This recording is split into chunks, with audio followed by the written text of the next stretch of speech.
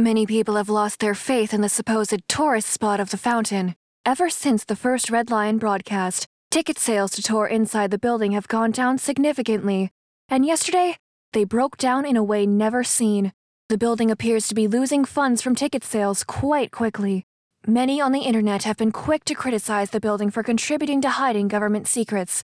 Even after 2 years, the experiment still haunts the city.